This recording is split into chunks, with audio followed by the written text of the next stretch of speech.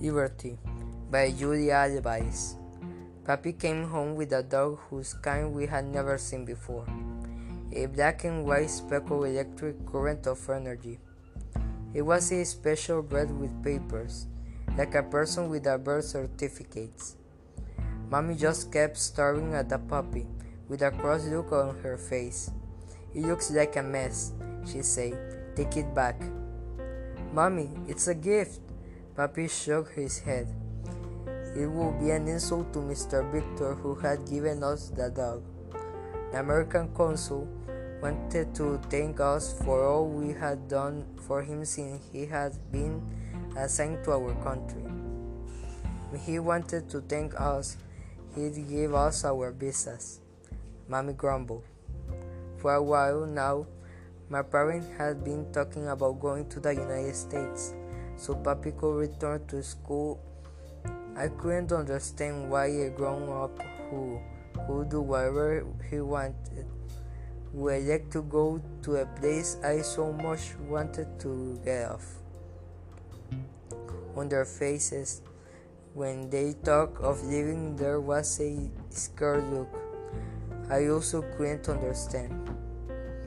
"Those visas will come soon," Papi promised. But Mommy just kept shaking her head about the dog. She had enough with 4 girls to take on puppies too. Papi explained that the dog would stay at the end of the yard in a pen. He would not be allowed in the house.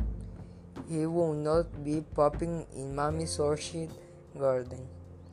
He would not be barking until late at night.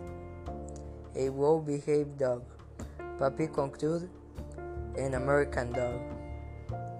The little black and white puppy yanked at Papi. Towser coughed with his mouth. "What shall we call you?" Papi asked him. "Trouble," Mommy suggested, kicking the puppy away. He had left Papi closer to come slower on her leg. "We will call him Liberty, Life, Liberty, and the Pursuit of Happiness." Papi quoted the USA Constitution. "Hey, Liberty, you're a lucky sign." Liberty barked his little toy bark, and all us kids laughed. "Trouble," Mommy kept shaking her head as she walked away. Liberty trotted behind her as if he agreed that was the better name for him. Mommy was right too. Liberty turned out to be trouble. He ate all of Mommy's orchid, and that little hyperactive button of a tail knocked things off the low coffee table whenever Liberty climbed on the couch to leave his footprints in among the flower prints. He tore up Mommy's garden looking for buried treasure. Mommy screamed at Liberty and stamped her foot. "Perro sinvergüenza!" But Liberty just barked back at her. "He doesn't understand Spanish," Papi said lamely. "Maybe if you correct him in English, he'll behave better." Mommy turned on him, her lips still in midair. Her face looked as if she had lied into him after she was done with Liberty. Let him go be a pet in his own country. If he wants instruction in English. In recent weeks, Mommy had changed her tone about going to the United States. He wanted to stay in her own country.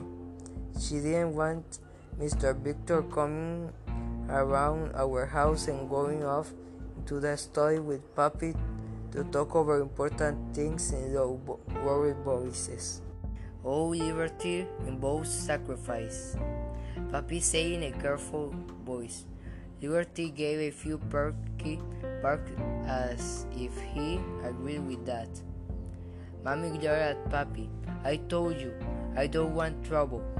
She was going to say more, but her eye fell on me and she stopped herself. "Why aren't you with the others?" she scolded.